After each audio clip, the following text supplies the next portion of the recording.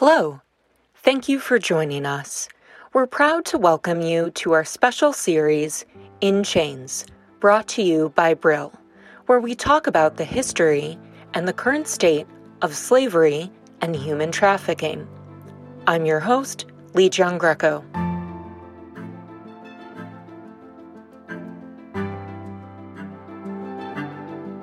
Today we're speaking with Dr. Alexis Aronowitz. She's the author of Regulating Business Involvement in Labor Exploitation and Human Trafficking. Dr. Aronowitz, thank you again for joining us this morning.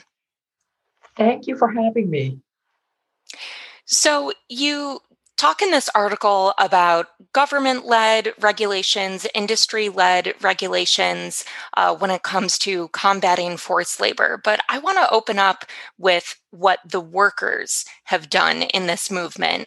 You talk about workers who filed a petition through change.org claiming they were victims of forced labor at CJ's Seafood in Louisiana, which produced seafood for Walmart. And ultimately, Walmart suspended its contract as a result of this, and the Department of Labor investigated CJ's Seafood.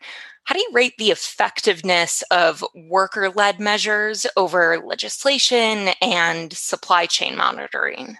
That's a very good question. And I think it's difficult to answer. Most of the time, workers are not in a position to assert their rights. Very often, they may be working in foreign countries. They may be undocumented migrants with the risk of being arrested and deported if they complain. And of course, their integrity needs to be protected. Their lives need to be protected. So consequently, by themselves, they have very, very little power.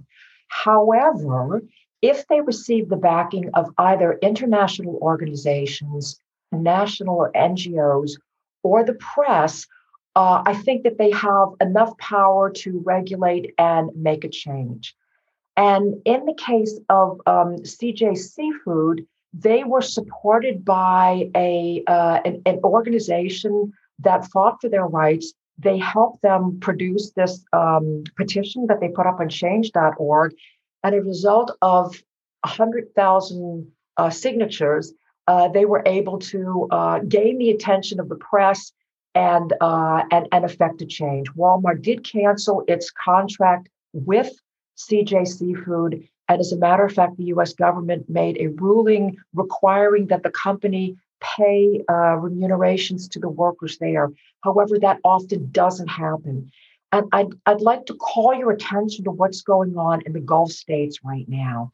The Guardian actually has been documenting this for years. So the press is also extremely important in calling attention to the public of some of these abuses going on in companies.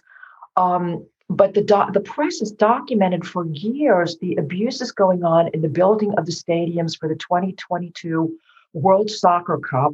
Thousands of workers from East Asian countries, so from India, from Nepal, from Sri Lanka, have died during the building of these stadiums. There have been other reports of human rights abuses in the building of the Louvre in Abu Dhabi, and the Guggenheim Museum and New York University.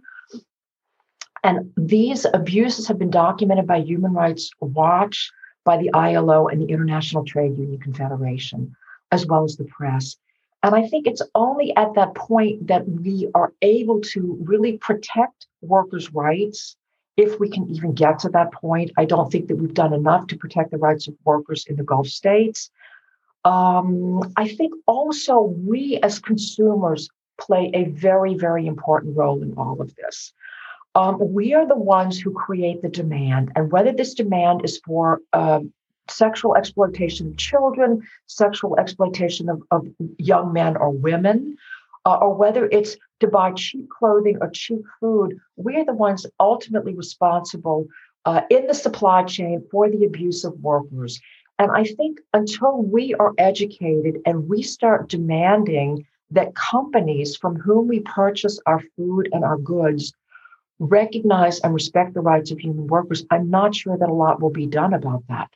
We don't realize how much power we as consumers, as fans, as purchasers of of products have in influencing companies. Companies care about their reputation.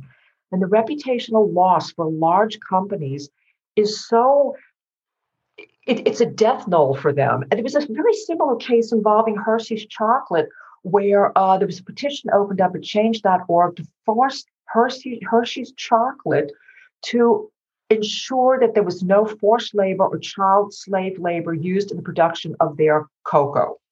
And Hershey's actually capitulated and agreed to purchasing sustainable chocolate. So there have been numerous cases of companies that have after negative press, changed their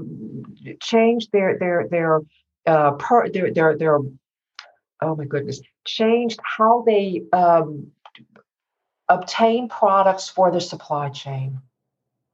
So we do have a role in all of this. And I think this is why it's so important that we are educated about human trafficking and about human rights and labor and abuses in the labor supply chains.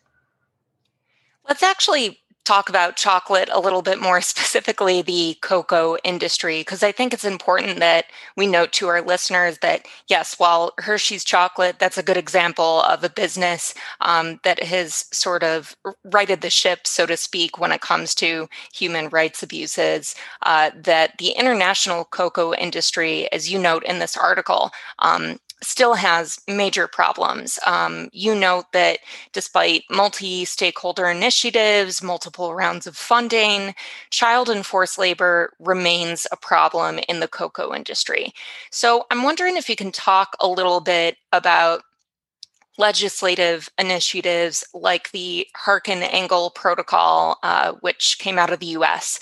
What did that aim to do, and why did it ultimately fall short of its goal? The Harkin-Engel Protocol really intended to stimulate the industry itself to commit to fulfilling the intent of the legislation and providing American consumers with a reasonable assurance that no child labor was used in the production of chocolate products. So it really was not to punish the industry, but to stimulate them to take the initiative to regulate labor and ensure that child labor was not used. I talk about the iLab report. The Bureau of International Labor Affairs produces a report. This is from the Department of Labor every year, looking at goods in different countries that are produced with child and forced labor. And the report that I referred to in my article was the 2016 report. And in this report, the iLab identified 139 goods in 75 countries that were produced with either child labor, forced labor, or a combination of both. And unfortunately, the 2020 report that was released in September 30th, so it's a very recent report, identifies 155 goods in 77 countries produced with child or forced labor. So actually, they've identified more goods in more countries. I went back and looked at the countries that I had identified that were using child or forced labor in the production of cocoa, and all of these countries are still identified as countries involving either child labor or forced labor. So it appears that, we're not making the progress that we would like to be making. But there's something very interesting about this report, and this report identifies the most recent report, 218 million children working. And these are estimates worldwide. And of these, 152 children have been identified in child labor. And of these, 73 million children have been engaged in hazardous child labor. And the report goes on to say that we don't have estimates for the most hazardous forms of child labor that are identified in the ILO Convention 182.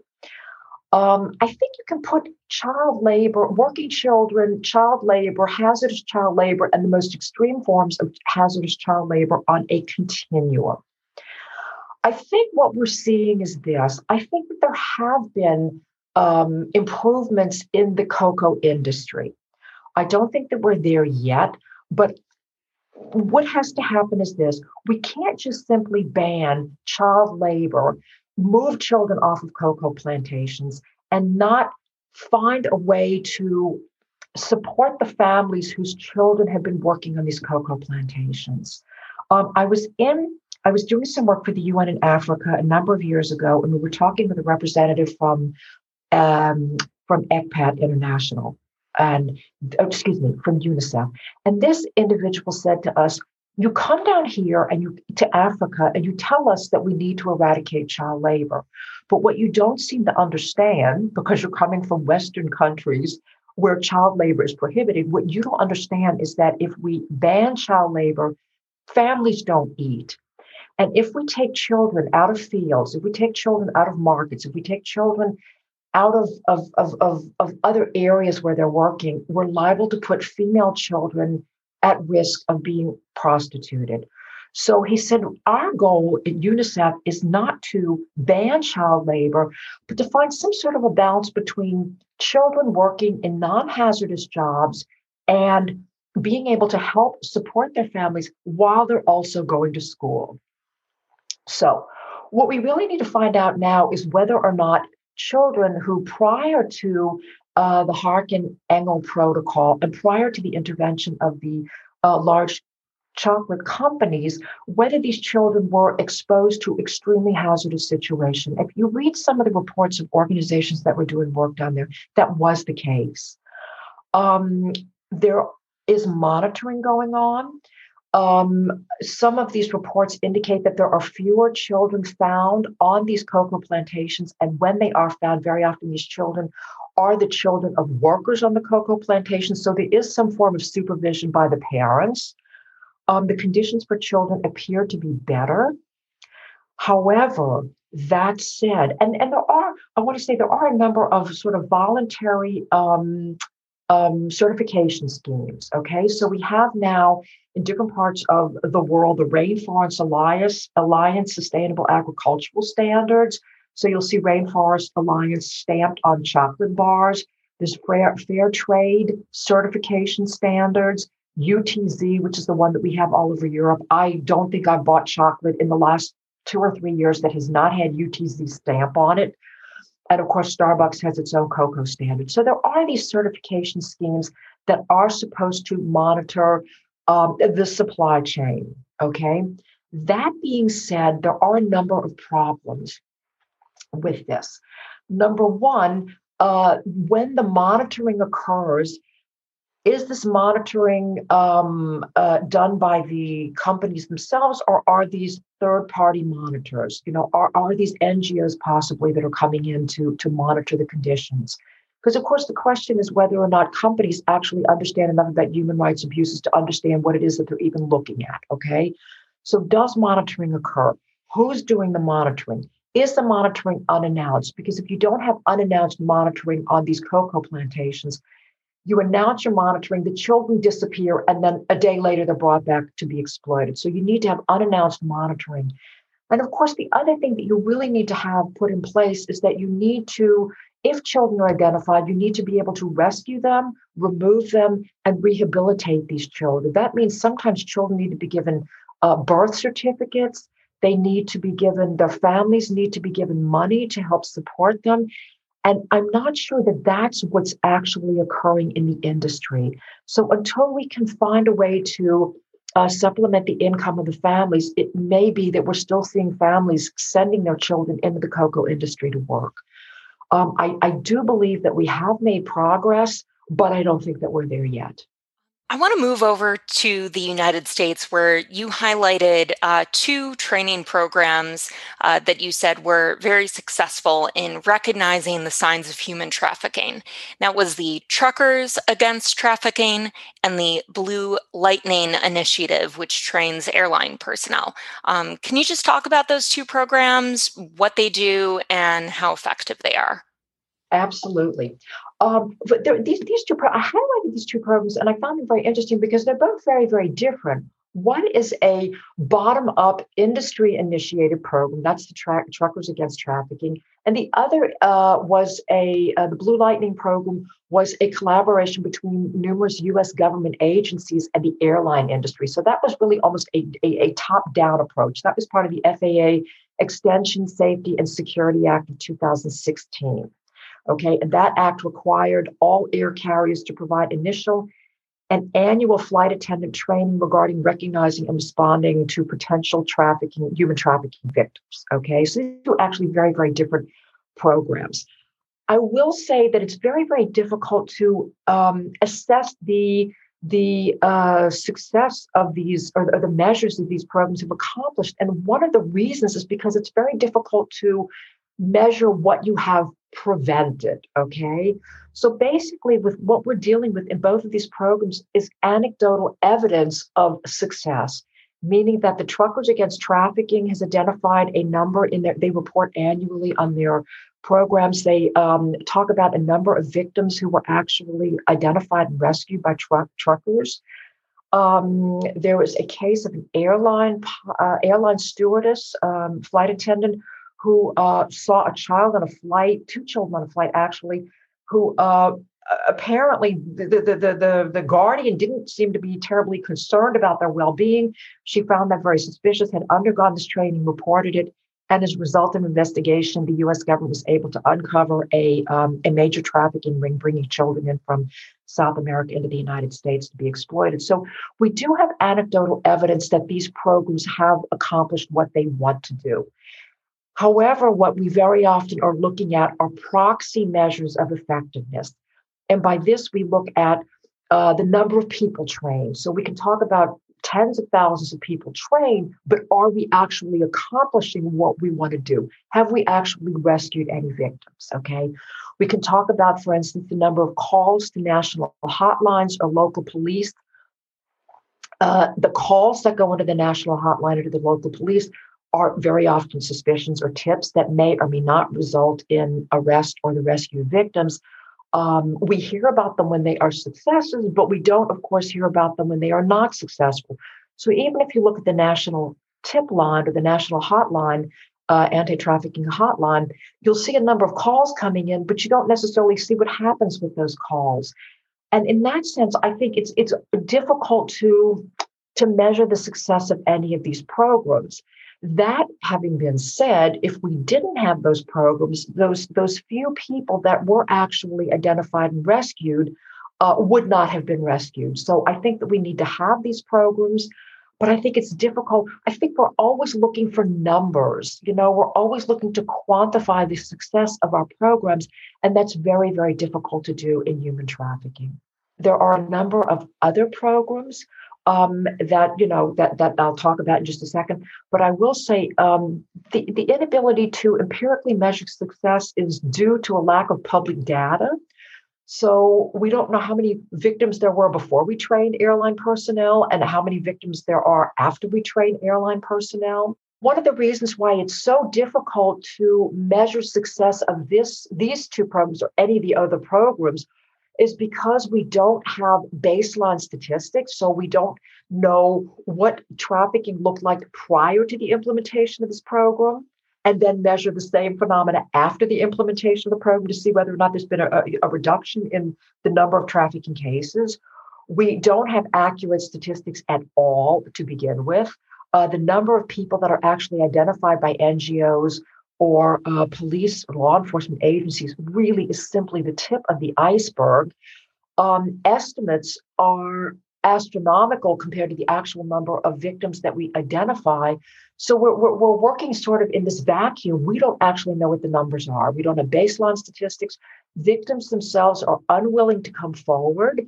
So there are situations in which individuals have been identified as presumed or suspected victims of trafficking, and they themselves refuse to self-identify, meaning they refuse to admit that they are victims of trafficking, that they're being exploited. They'll tell law enforcement agencies, this is my boyfriend, this is not my pimp, this is not my trafficker. They may do that because they are unaware of the situation, because they're afraid of repercussions, or they're afraid of harm that may come to themselves, their family, or their children. So consequently, we're sort of working in a vacuum. What we're doing is looking at proxy measures. So instead of actually looking at the number of victims that we're rescuing, we're looking at the number of truckers who have been trained, the number of individuals in hotels that have been trained. We look at the number of of brochures that we hand out, the number of podcasts we do, or the number of conferences that we hold. And this is how we measure the success of programs. But it's very, very difficult to get at what I would like to see. And what I would like to see is, number one, how many victims are we actually rescuing, and what are we doing to help these victims after we identify them? And I'm really glad that you brought up that point, because I think that is one of the most difficult things for people to comprehend when it comes to human trafficking and human smuggling, is just how covert this is. And the fact that, like you said, there are no numbers before and after showing, how many people are trafficked versus how many people are saved. I find that again and again, as a journalist, I'm asked by other journalists when we're working on stories about human trafficking in the US, how many people were trafficked this year versus last year? And really, it's hard to quantify that, as you said. And so I think you explained that quite nicely there. I'm glad that you asked this, or mentioned this, because this has always been something that sort of perplexes me. I did a presentation at a conference for the OSCE years ago, and I was contacted by one of the UK newspapers that wanted numbers. And I said to them, I will not give you numbers. I have spent the second chapter of my book criticizing the numbers. I said that I can tell you about why the numbers are so inaccurate, but numbers only uncover what we're willing to invest in and look for and find. And so, if you don't want to have a trafficking problem, you just don't look for you don't look for it. You don't look for victims, and you won't have a trafficking problem. Your numbers will be very low. And the Netherlands has, for years, been, we're a very small country. We have about 17 million inhabitants. We've always had more trafficking, identified more trafficking victims than most of the surrounding countries with populations 4 times our size. And in part because we have an independent national rapporteur, which reports to the government on this. We have trained judges, we have trained labor inspectorates, we have trained police to look for trafficking. And we also identified presumed victims of trafficking, not confirmed, meaning that even if a victim says, I'm not a victim of trafficking, this is my boyfriend, I'm working as a prostitute, and I give him all my money, but he's still my boyfriend, that person will be recorded as a presumed victim of trafficking. We have invested so much energy in trying to uncover trafficking in our country. Our numbers are very, very high compared to other countries that don't have the political will, that don't invest the training in police and labor inspectorates, and or maybe their legislation is not good. They just simply have much lower numbers. So, numbers are fluid. If you uncover a very, very large trafficking operation, and we've had some of these in the United States, particularly in labor exploitation, they tend to be much, much larger than in sex trafficking operations. There was one that I profiled in one of my studies, looking at it was I think in the American Samoa. I'll have to check that for you. And there were 250 people being exploited in a factory. This is going to shift the numbers dramatically from one year to the next. So there are numbers that are published in the U.S. Department of State Trafficking in Persons report, and there's an actual trend. So you can see the numbers, of victims, the number of prosecutions, which are extremely low, very disappointing. But the number of victims, they'll fluctuate from year to year. They generally have been climbing over the past, let's say, 10 years. But still, it's the tip. And this is worldwide, 70,000, if I remember correctly, 70,000 victims. The UN reports also in the tens of thousands, but yet the ILO, in conjunction with the Walk Free Foundation, estimated 24.9 million people in modern day slavery a couple of years ago. So, we're talking about actual uncovered cases in the tens of thousands to estimates in the millions. I think the truth is somewhere in between that. Well, I'm so glad you were able to delve into this. I really hope that more researchers, more journalists, and just anyone will listen to this episode and dig into your article, because I feel that there is a lot of interest in human trafficking and sex trafficking right now, in part because there's so much misinformation out there and disinformation out there about human trafficking that is going on. So I hope that people get the chance to read your work, understand a little bit more the nuance behind that, and understand, as we mentioned, there's more than just the numbers when we're talking about human trafficking. I'm going to push something on your listeners. I've written really extensively on human trafficking, and a lot of what I've written can be downloaded, including my book, can be downloaded for free from the internet. If you type in my name and human trafficking, human misery, the book will pop up on Google, and you can download that for free. And if you go on to academia.edu, you can also download articles, not just mine, but countless articles on human trafficking, all for free. So you don't have to have a subscription to an expensive journal. You can download a lot of these articles that academics have uploaded to Academia EDU. Well, that's a good place to end it. Always nice to end with a good plug. Alexis, thank you so much again for taking the time to speak with us today. Well, thank you so much for inviting me, and I hope your listeners have learned a little bit more about human trafficking. Dr. Alexis Aronowitz, she's author of Regulating Business Involvement in Labor Exploitation and Human Trafficking.